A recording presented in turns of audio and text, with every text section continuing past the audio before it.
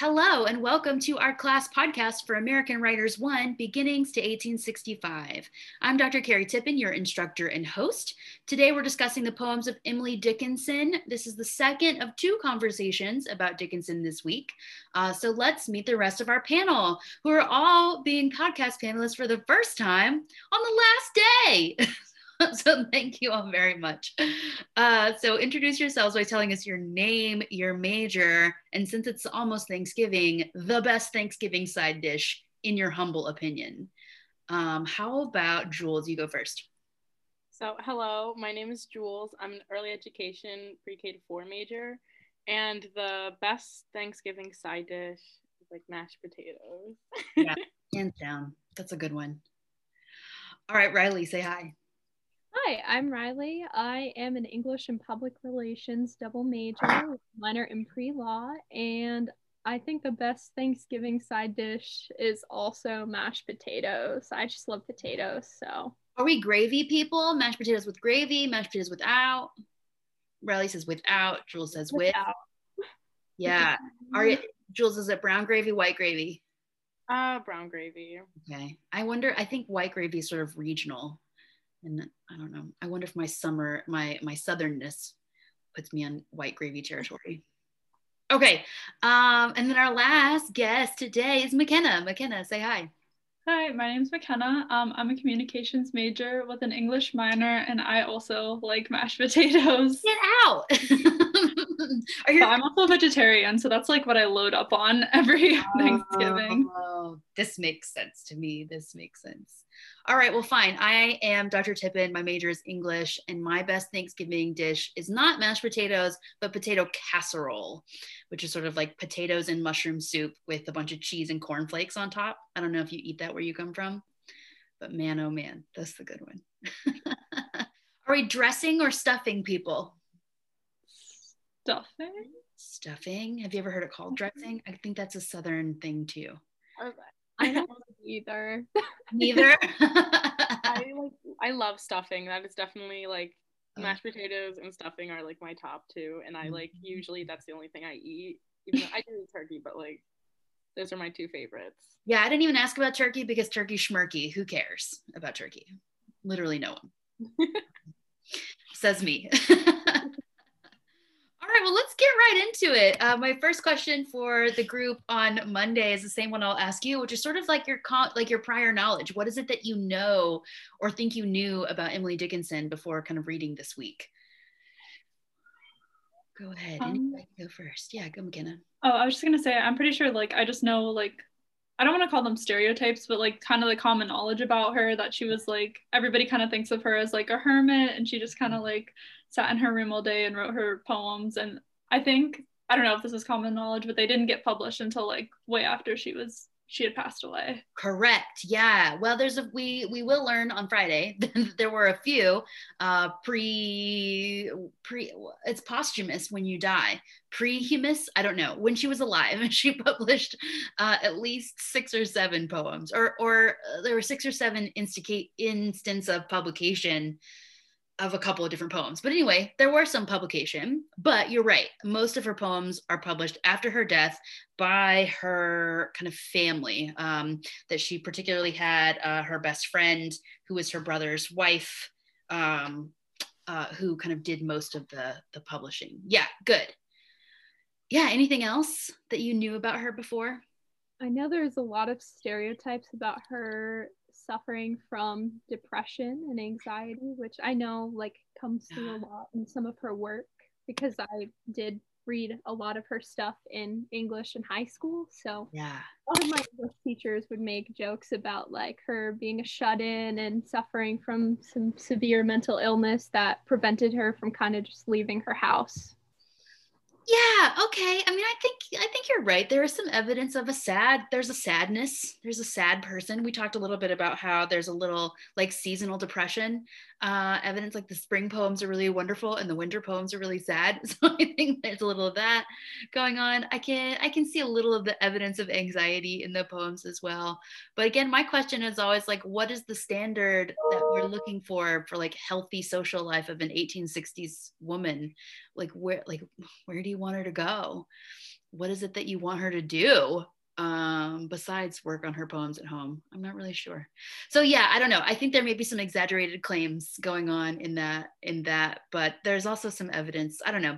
Read some biographies. I think it'll be fun for you. Jules, anything you want to add? Kind of pre-knowledge? Literally everything I know, they just like kept taking as they kept talking. Like I've like heard a lot of like her being, you know, a very like solitary character of not really talking to many people, not leaving the house a lot, and like she just wrote letters bunch and wrote poems. Yes. The letters, I think let's not discount the letters. We're going to read one today. Someone asked a question about the letter, so I want to make sure we talk about that today. There's many more. I mean, are people mad at you for just texting your friends and not going out to see them? No, like it's the same thing. I think, right? She has this really rich relationship with a lot of people that she never gets to see, and I think that's fine. I want to normalize it. Hashtag normalize it. You know what I mean? It is kind of normalized now that we're living in a pandemic, but yeah. It's true. I have a lot more sympathy. I mean, I've been hanging out in my attic all alone, wearing sweatpants and lipstick. I mean, I'm a weirdo too. Turns out. All right. So the first question, let's just sort of get into it. This is the kind of the most specific question, so I thought it would be a good one. And I can't remember who asked it, but we're looking at poem number 1737. Whose question was this? That one was mine. Okay, go for it. Describe what you're interested in here. Well, I really liked this poem. I'm gonna look at my notes real quick, and I think that it can be like viewed through like a lot of different lenses, like the ones that I noted of. It can either be viewed through like a more feminist lens, because like she opens with like make me bearded like the man, I think was her exact something along those. I don't have the book in front of me. Oh yeah. I see what you're talking about. Okay, yeah, I'm with you. Let's not read it first. I just wanted to make sure I had the right poem. I also wanted to make sure we had the right poem, because as we know, there's two different sets of numbering. What I find interesting about this one, so I described this on Monday, but the two numbers are trying to kind of put them in the order that they were written. And this is one where the numbers are very different. So this is 1737, and then the other guy says it's 267. That's 1,500 poems. 1500. That's what that number is. That's a big difference between where those poems fall. So that may be something interesting to talk about. Okay, McKenna, do you mind reading it, or at least starting, and then maybe we'll take turns somewhere in the middle? Yeah, give me 1 second to get it up open here. Cool. Okay. So do you want me to start from the beginning? Yeah, do it. Okay. So it's rearrange a wife's affections when they dislocate my brain, amputate my freckled bosom, make me bearded like the man. Do you want me to keep going? Okay. Blush my spirit in thy fastness, blush my unacknowledged clay. 7 years of troth have taught thee more than wifehood ever may. Love that never leaped its socket, trust entrenched in narrow pain, constant through fire awarded, anguish bare of anodyne. Good guess. Burden born, so fair triumphant, none suspect me of the crown, for I wear the thorn still sunset, then my diadem put on. Big my secret, but it's bandaged, it will never get away, till the day its weary keeper leads it through the grief to thee. Wow, I have no ideas. There's so much about this poem that is quite mysterious. I find it Okay, McKenna, what was interesting to you about this one? What's sort of the most interesting mystery, or is there anything that you've solved about the riddle of this poem? I don't know. I was looking at it through either more of like a feminist or even like more of a queer lens, because that bit like big my secret, but it's bandaged, it will never get away. And I thought that was interesting to include those, like that particular stanza, because I feel like in the beginning, I feel like she's kind of talking about like not being able to have like a connection to being a wife in any sort. Yeah. Like, I don't know if she's either talking about not having a connection to like a man, or like more than wifehood, like 7 years of troth have taught me more than wifehood ever may. I kind of feel like she's like being like, ooh, that wife life, like just sitting at home and cooking for somebody, not for me. Yeah, there, I mean, in that 7 years of troth is sort of like 7 years of engagement or 7 years of relationship that isn't the same as marriage. So that kind of relationship is more than wifehood. Yeah, I think there are some questions here about who is the audience of this poem. What is the secret? Let's talk about that middle stanza, the one about burden. Burden born so far triumphant, none suspect me of the crown. For I wear the thorns till sunset, and then my diadem put on. So diadem is a crown too, and then the thorns in quotation marks. Does that remind who's thorn? Do you know anything about a thorn? A crown of thorns? Like how I'm gonna get it all messed up, but like when Jesus on the cross, like he wore the crown of thorns. Absolutely, right. So she can wear those, like that crown all day, the crown of thorns all day. And then at night, she puts on this other crown. What do you think about that image of like having a crown of thorns all day and a crown at night? I don't know if she's like talking about maybe like in the sense if she like was in a relationship with somebody or like a man or something, so she like has to wear that like uncomfortable, like, yeah, I don't know if that's like what maybe she's alluding to. yeah.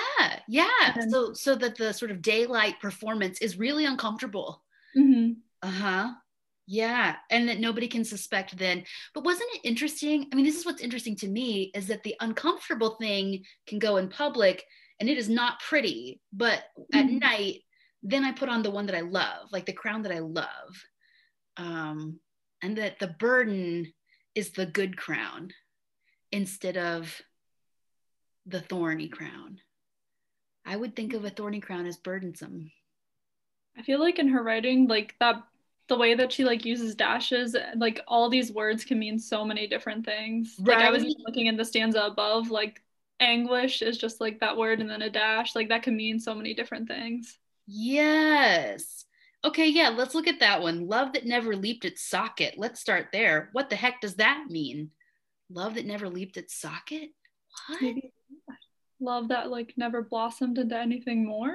Yeah, so like an unacted upon love that never like left. I thought of electricity there, but then I thought 1860s. Do we have electrical sockets? Maybe that's not what we're talking about. Jules, you're like, no, that's definitely not correct. And then constancy through fire, awarded anguish. So does the fire award me anguish? I'm awarded with anguish? What? Yeah. Or you're right, there could be a totally different way to read that because of those dashes and separate things. Let me hear from some other folks on the panel. Riley, what do you got? A lot of nods going on. What are you thinking about? I agree with all that's being said. I feel like the last like 3 stanzas are really good like metaphors for being closeted. Yeah. But what really drew my attention was make me bearded like a man. I feel like a lot of queer women will queer code within their writing from the perspective of a man, or stating their desires of like wanting to be a man because they want to have that emotional connection with a woman that's not necessarily it's kind of frowned upon in their society to have that connection. So they're expressing that desire to be a man because at least then that would be socially acceptable for them to do that. Yeah, and I think bearded like a man and also amputate my bosom. I don't think we can misread that. Right? I mean, that's pretty clear. That's pretty direct. I wonder too, we talked about this in another class that I teach where we read Little Women. Did you all watch Little Women, the movie that came out this last year? was really good. It's a good I didn't watch the adaptation. new one, but I've seen. But one of the things we talked a lot about there is that like sometimes when she would talk about wanting to be a man, it was maybe more like gender than sexuality. That those are kind of two different things, and it might be interesting to kind of keep those apart. That when she sort of had to look out at her world and decide who had power and who had choice and who had freedom and who had decision making powers, it was boys, right? And so her who got to be loud and who got to run and who got to take care of other people, right? Those were all masculine qualities that she wanted. So I don't know. It's hard to tell. I mean, I think the wifeness, the starting with wife and talking about wifehood implies sexuality or at least partnership, like a romantic, attractive kind of partnership. I don't know. That was sort of the next question as well. And Riley, I'm guessing this was your question too, to talk a little bit more about homoerotic undertones in other poems. You didn't specify any, but is there another one that you're thinking of? Let me take a look at my notes. I actually kind of thought that I agree with 1737 being one, but I also kind of thought that 84 kind of seemed. Okay. 84. Way back there. Which one's that? Oh, okay. Yeah, okay. So this seems like a love poem for a female. Yeah. Do you want to read it, Riley? Sure. Her breast is fit for pearls, but I was not a diver. Her brow is fit for thrones, but I have not a crest. Her heart is fit for home. I, a sparrow, build there, sweet of twigs and twine, my perennial nest. Okay, talk to me about that one. What makes you think this has homoerotic undertones? So I definitely feel like it's clearly written about a woman.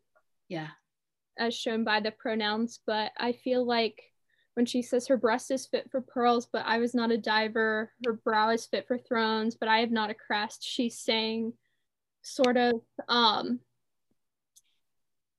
she is worthy of so much, but I can't give it to her because I am not worthy of that. And that to me equates like I'm not a man, so I can't give her that because that's frowned upon for women too. Yeah. Not a diver, capitalized and in quotation marks. Do you have any sense of like what that metaphor might mean? I mean, I understand what it's like. Her breast is fit for pearls. It's like, it's beautiful and she deserves nice things. But like, what does the diver part mean? Any guess? Like if you're diving for pearls, well, pearls are an object of great wealth, and men are usually the ones who are the breadwinners who bring in that wealth. So that's a good point. That is a good point. Yeah. I mean, and that seems to always be, I mean, not always. I'm just thinking about the other things that I've watched or like other media that I've consumed about same-sex relationships in the deep past, that one of the main concerns is like, how do we pay for our lives if we're not allowed to own property, or, you know, or that we're, you know, we don't have a great inheritance? How do we actually survive? That could be it. I was wondering if there was also maybe like a sexual thing of a diver. I don't know. Yeah, I think it could be read as that too. Yeah, I agree. Thrones and a crest, right? I don't have a crest. I don't have that name. So both of those do have that connection to money and wealth, though. Money and inherited wealth. So I think that's a solid reading. It might have nothing to do with sex at all. It might only have to do with like financial security. But I'm not sure. Tell me about the last part, though. It ends really sweetly. Yeah. What do you think about that last bit, Riley? So she says her heart is fit for home. I, a sparrow, build there, sweet of twigs and twine, my perennial nest. So back to the not really being able to provide. She's saying, I can't provide much because as a woman I can't hold property, but I can give you this. So I hope and it's a really nice thing. I can live in your heart. Like, love is the thing I can give you. That may be it, but it's a really nice love, a perennial love, and all day, every day, all year long, every year. Oh, it's really nice. I like it. I was looking at 199 on that same page about wife. I am wife. I finished that other state. I'm czar. I'm woman now. It's safer so. How odd the girl's life looks behind this soft eclipse. I think that earth all feels so to folks in heaven. Now, this being comfort, then that other kind was pain. But why compare? I'm wife. Stop there. She's not a wife. Like, we know that. She didn't become a wife to anyone. So I wonder if this is kind of like a persona poem, if she's maybe speaking in the voice that maybe she's supposed to have. I'm a wife. I'm now a woman. When I look at my girl's life, it feels like looking down on earth from heaven. And now I'm comfortable. And before I was in pain. So I'm a wife. Everything's better now. Yay. What do you make of this poem? I kind of read it as she's writing it from the perspective of how sort of women are supposed to be acknowledged according to their relationship to men in society. Yeah. And I think she's talking about how being married kind of offers that security in society, but at what cost? But on the flip side, she's also talking about how lonely it is to be alone and not be married at all. Yeah. I think I see that in a couple of different kinds of poems, right? That there is a little bit of a loneliness. And even in the poem we just read, right, about, wanting to be a sparrow inside someone's heart. I mean, I think that kind of makes that point a little bit clearer. Yeah. I do think there's something interesting though at the end of this poem 199, that why compare, sort of like, don't think about it. Just stop that thought. You might have another thought. There might be something else, but don't think about it. So if we can look at that poem and say, oh, that's the voice of someone else, do you think we should look at other poems as maybe in the voice of someone else? Let's look at 84 again. Let's say she's not writing about herself. Is there some other speaker who could be writing? Or, you know what I mean? Like, is there some other voice that could be having those thoughts, that it's not her? I do think that is possible. I have kind of noticed that she does write from what appears to be the male perspective quite frequently. Yeah, okay. Can you give another example of that, Riley? Let me see if I can find one.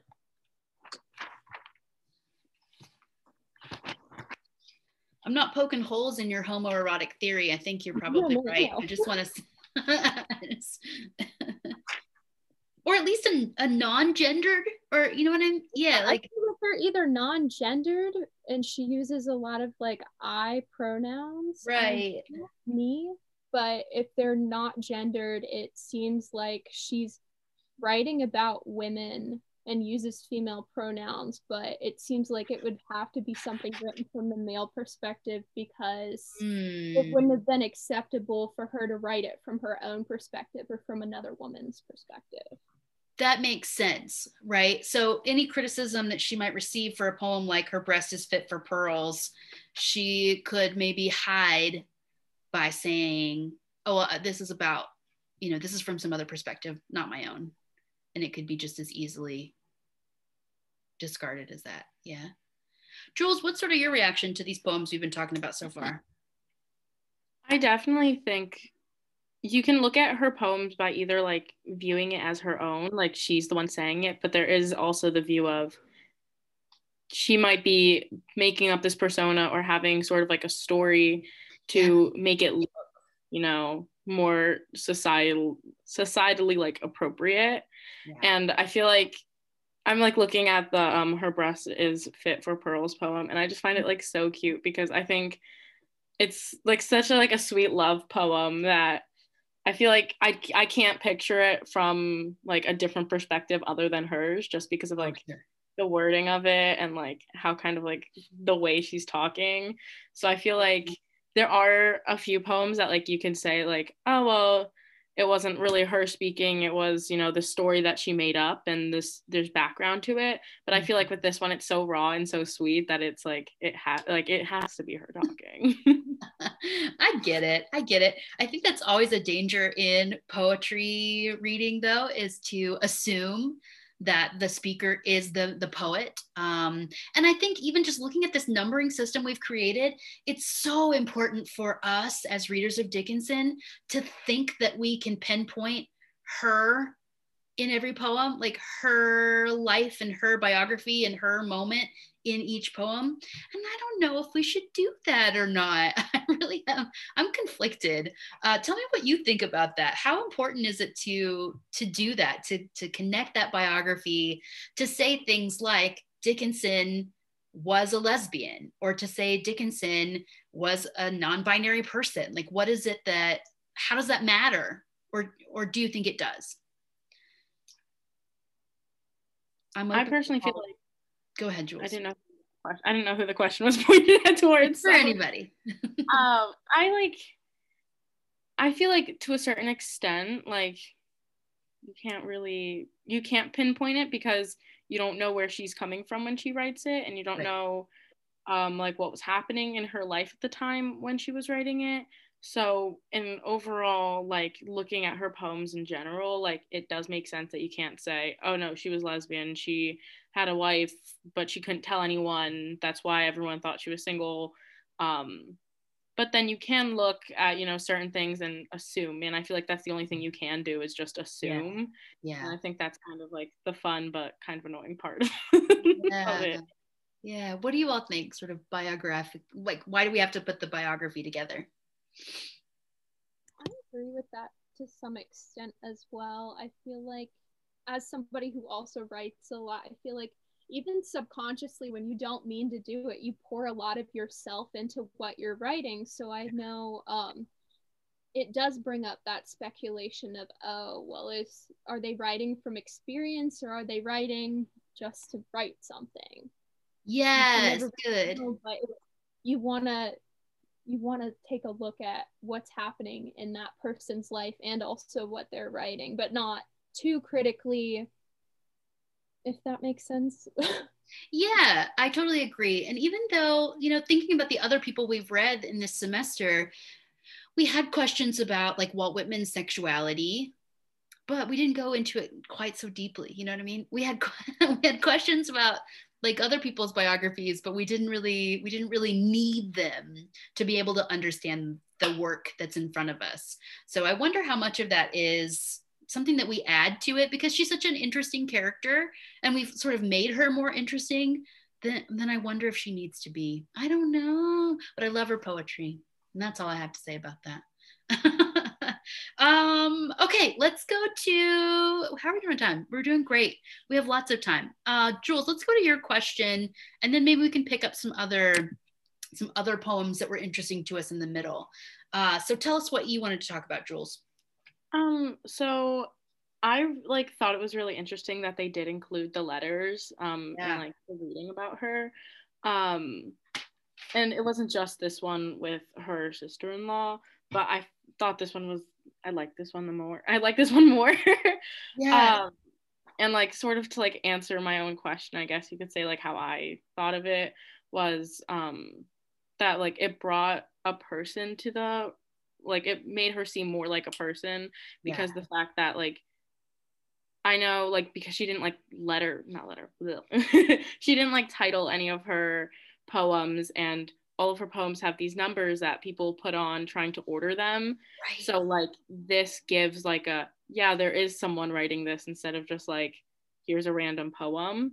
And like I really like that it was like a revision kind of letter, because she was like, hey, this is my poem, what are your thoughts? Okay, you didn't respond, you didn't like here's the second stanza, I'll change it. And then like the kind of banter that happens, that she's like, I hope this one pleases you more, of that kind of aspect. And I just thought it was interesting. It is, isn't it? And that like they would go back and forth so much on revising the poem, which makes me think again, and maybe we can talk about this definitely on Friday, but maybe a little bit before we leave, her attitude towards like being read or being published. I think we get the idea that these are all very secret poems that she kept just for herself to reveal her most deepest secret, most thoughts. But they went out to people and they were workshopped. And Riley, I wonder if you've had a workshop experience, sort of creative writing style. McKenna, did you also tell me you were creative writing as well? No, just No. English. Okay, so sorry. Yeah, so I mean, if you've been in a creative writing workshop, what is it like to get feedback on your poetry? I haven't really been in a workshop per se, but I see where she's coming from.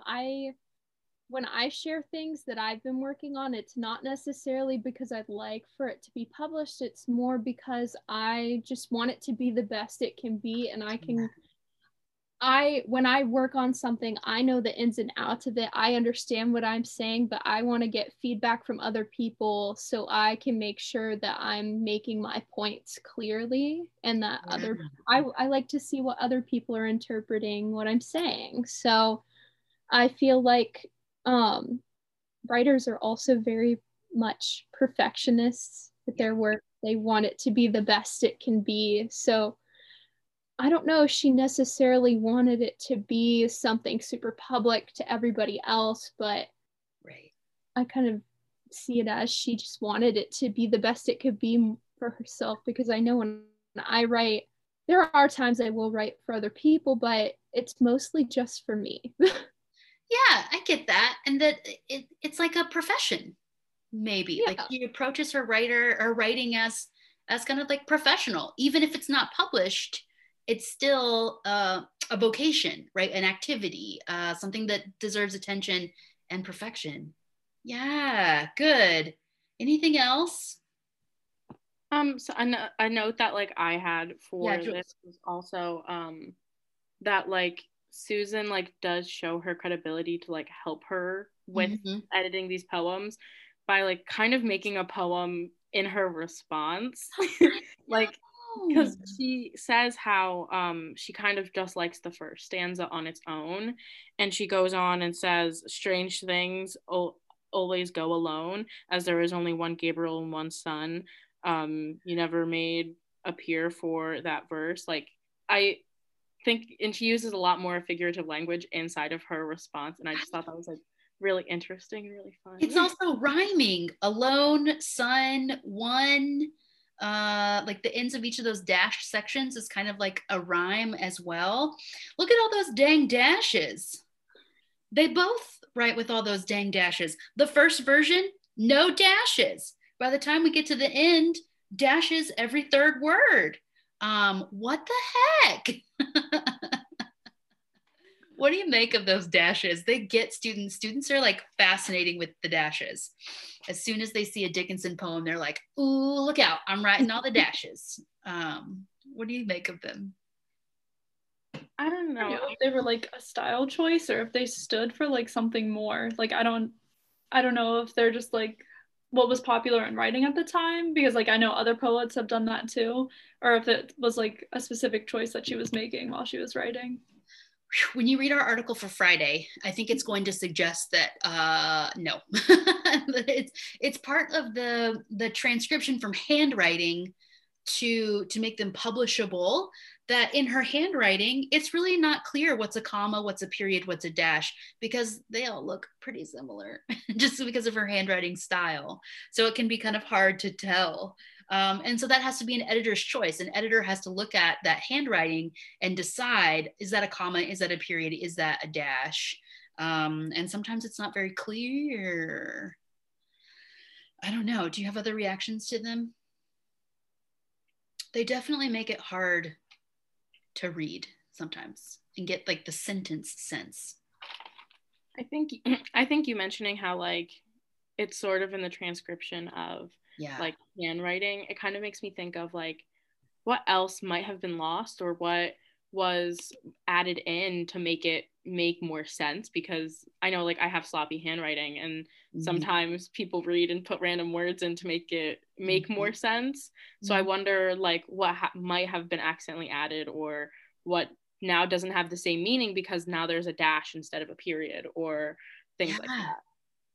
Yeah, and I think in like the music notes of the English language, a dash and a period are very different. They mean very different things, and they make sense out of the parts of phrases very differently, depending on how that goes. The article that we're going to read on Friday suggests that maybe we've taken that too far, and that probably like editors are not messing with it as much as we think. I also have some examples of her handwriting that we can look at on Friday. If you wanted to do a little look ahead, there's also some really artistic representations of her handwritten poems. You might Google envelope poems. And they're basically just like scraps of paper that she picked up and wrote a poem on the back of. So there's a beautiful one that is about a house. And you know how an open envelope kind of looks like a house? And it's really cute. So yeah, check it out. Check it out. There's also an artist who's done things like taken out all of the words and just like embroidered the dashes. And so it's like an embroidery piece of just the dashes of a poem. That's cute, right? I find that so cute. I feel like there's so many dashes and all of this now. Like it has to look interesting. Yes. Yeah, definitely. Well, and then we get some that don't, right? Well, I don't know. Like Tell the Truth, but Tell It Slant has no punctuation except for a dash at the first line and the second line. That's kind of, I don't know. There's a lot to think about in there. We still have plenty of time. Is there something else you'd like to talk about? I've got some thoughts on publication and poetry, like what is a poet and what does a poet do? We could talk about death some more. We could talk about love some more. What are you interested in? Or do you have a favorite poem you just want to read and appreciate?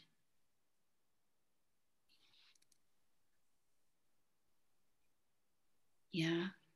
I really like the poem. It was like 1545, and then the other version was 1577. Yes, I was just looking at that one.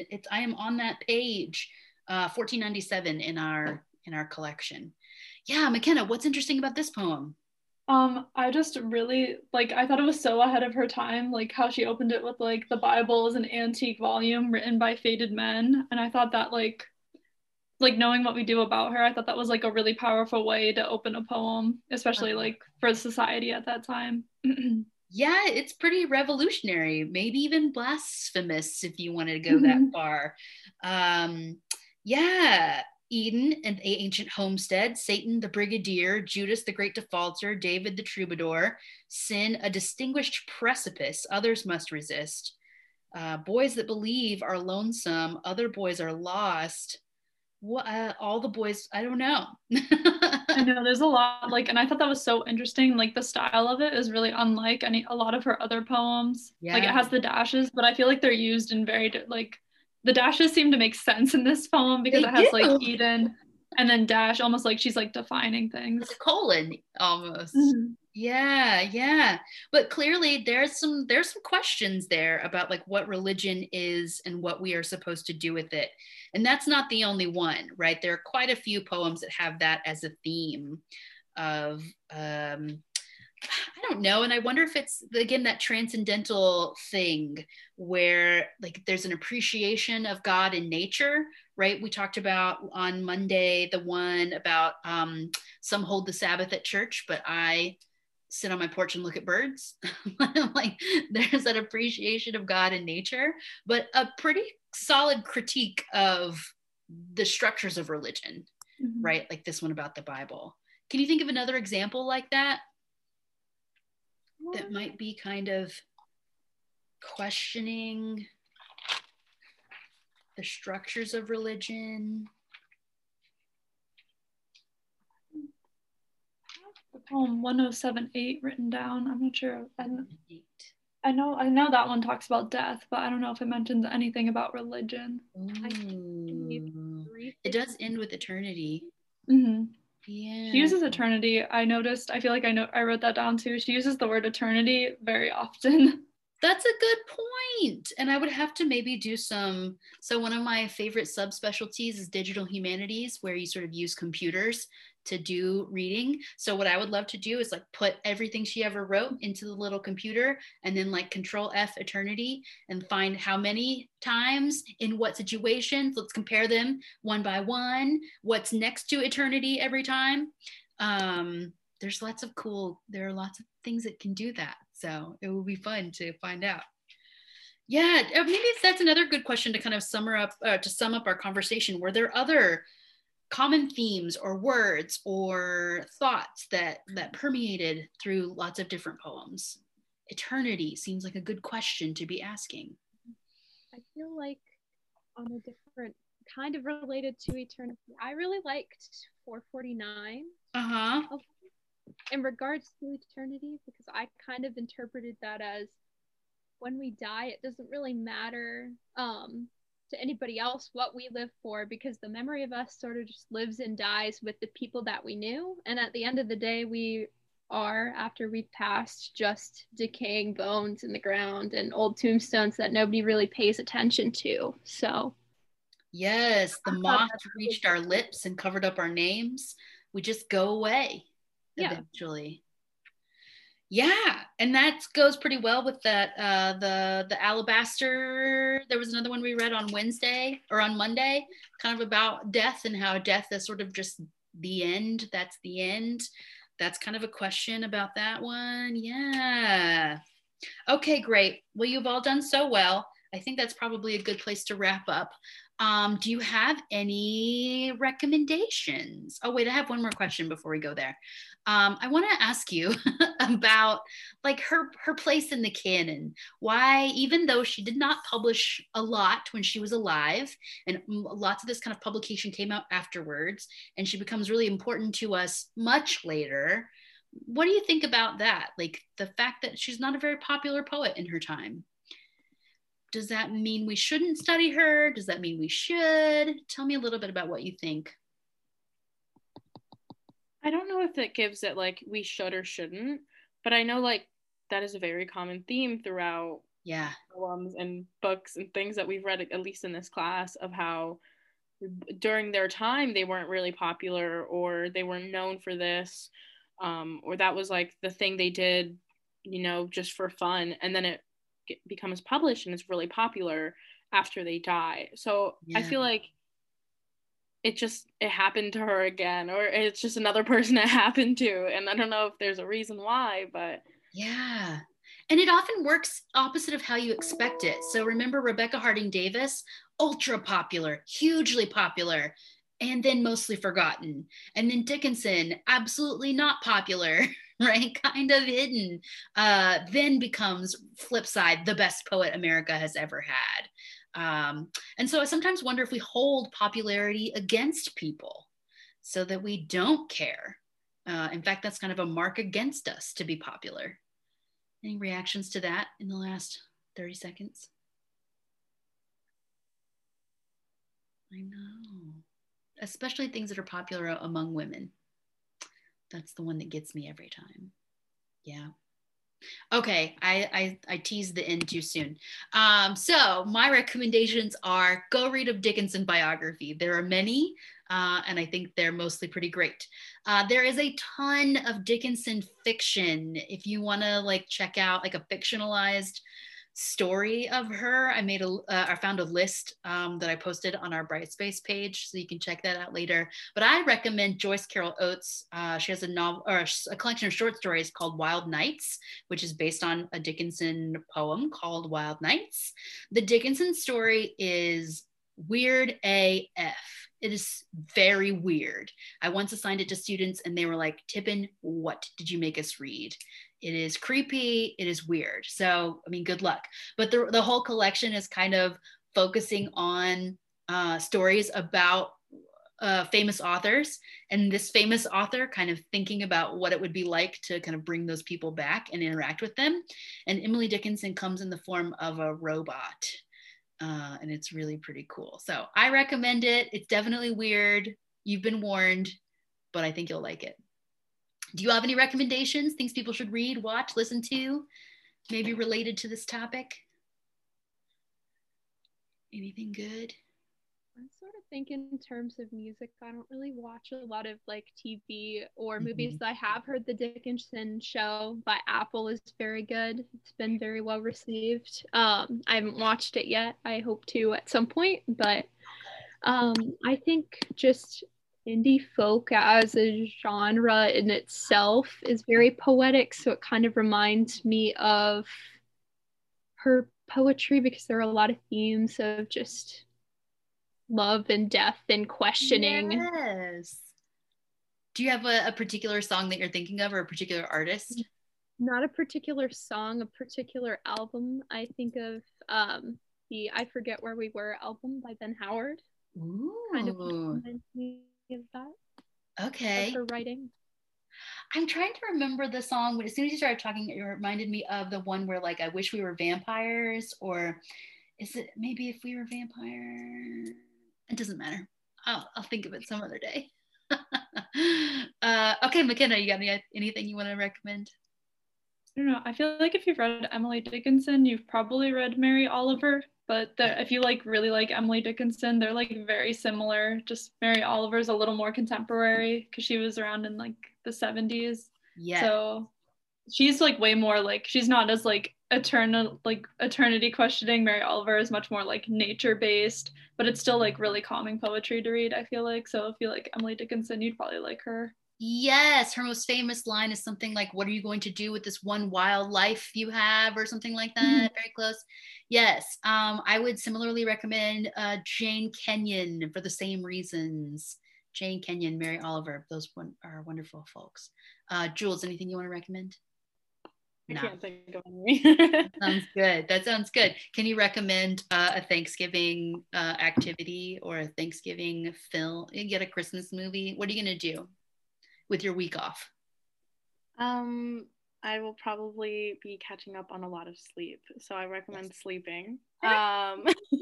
Ooh, melatonin, a little lavender spray on your pillow, and go to sleep. Yeah, being at home is always fun, so you know I get to sleep in my own bed and that kind of situation. Well, good. All right. Well, thank you all. This has been a wonderful conversation. I appreciate you being here. I'm trying to find my toolbar that stops the recording, and I'm going to stop it now. Thanks for listening.